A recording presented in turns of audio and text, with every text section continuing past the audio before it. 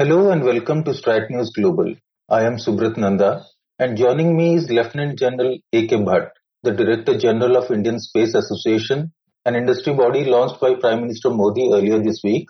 During his tenure in the army, General Bhatt held several positions. He was Director General of Military Operations during Doklam crisis in 2017. He commanded the Srinagar-based 15 Corps thereafter and went on to become the Military Secretary before retiring from service.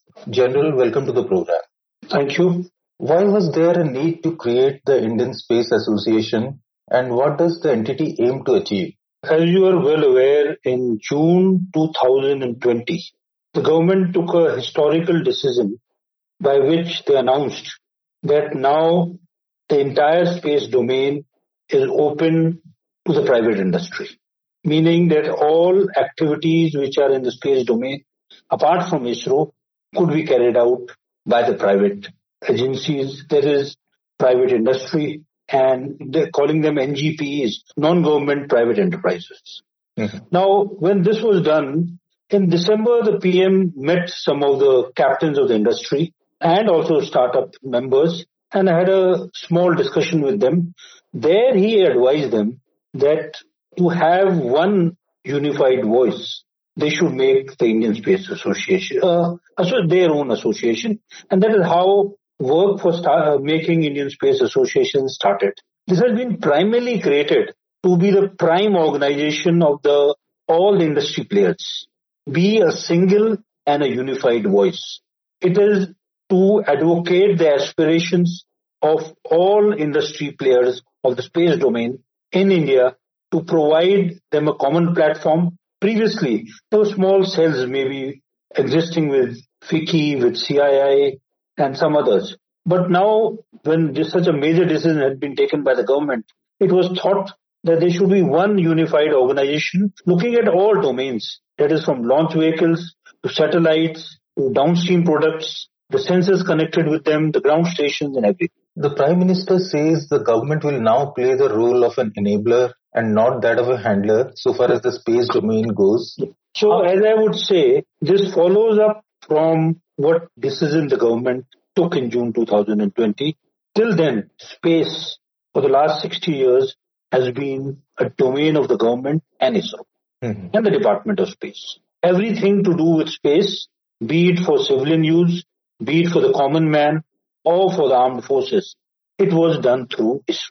Now when the government has opened private space to it, and government wants to take a step back as far as the commercial part of it goes, step back meaning ISRO taking a step back on that and focusing on what they have been very good at, research and development, exploratory science, more to do with our exploratory missions to the moon, to the Mars, and of course Gaganyaan, which is around the corner. How will this work on the ground, given that the sector is too strategic to let go of government control and oversight? Yes, in-space has been primarily created for this.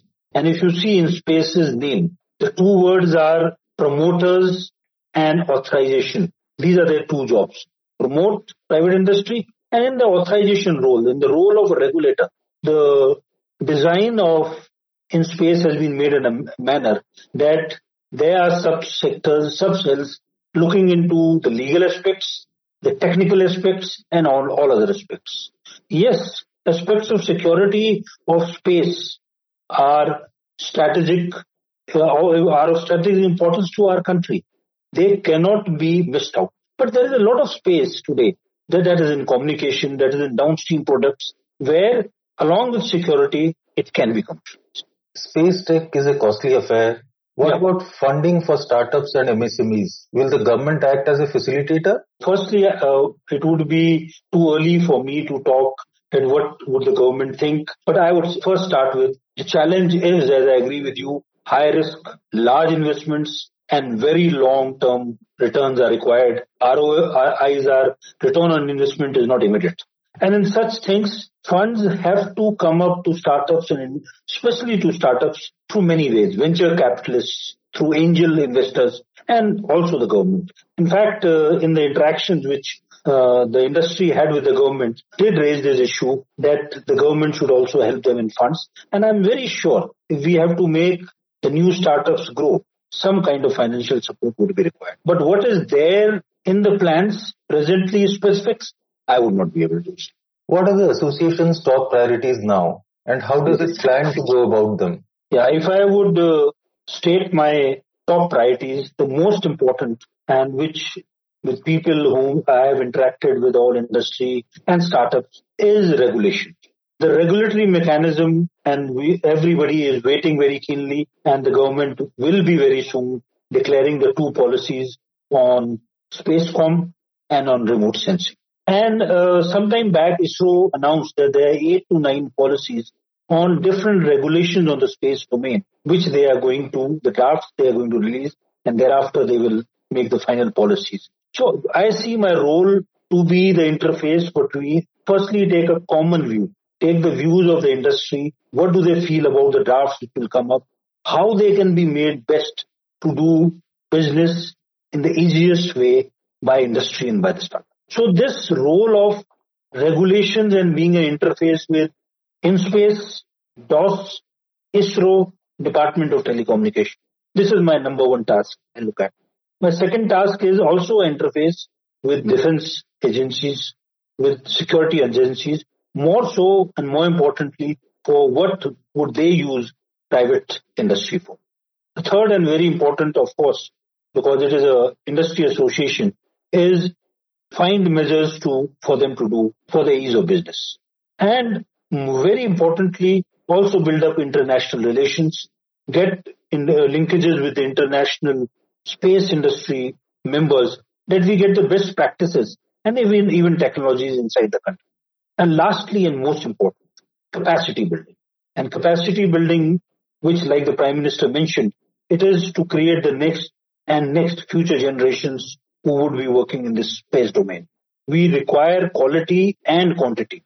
And for that, our major training institutions will have to create centers, incubators, and many more courses which would be utilized in space.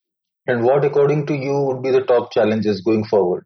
Amongst presently, of course, I'm very sure the government is well aware, and the regulations are the first 2 regulations are going to come in very good form for doing business. More important and long term, where is the capacity building space parks and space hubs all over the country, because that would require help from whole of the government, from academia, and from private industry. What role will ISRO play? At some point in the future, are we looking at the agency delegating its commercial launches to private players? Oh yes, more or less what their program is, that NSIL will look at projects which it will do in conjunction with private industry, maybe as collaboration, or even give it to private industry end to end for launches. And one of the domains they're looking at is maybe small satellites. NSIL will be the commercial phase. It will be like a public sector undertaking which would be doing these parts. ISRO would be looking at the higher exploratory domain, the R&D domain. Yes, they have so much of experience. The legacy of space is with ISRO, and they've done an excellent job of it. Their support to all, the private industry, to the academia, to everyone, would be most important in the coming decades for this space reform to work. And in all this, obviously, we are looking to be cost effective, right? Yeah. And cost effective model, like if you see in communication also, if it connects the far-flung areas, the advantage will come when the larger number will be. It is scales which will make it more cost effective and profitable. On that note, General Bhatt, thanks very much for your time. Thanks a lot. Pleasure talking to you, and best wishes from ISPA to everybody.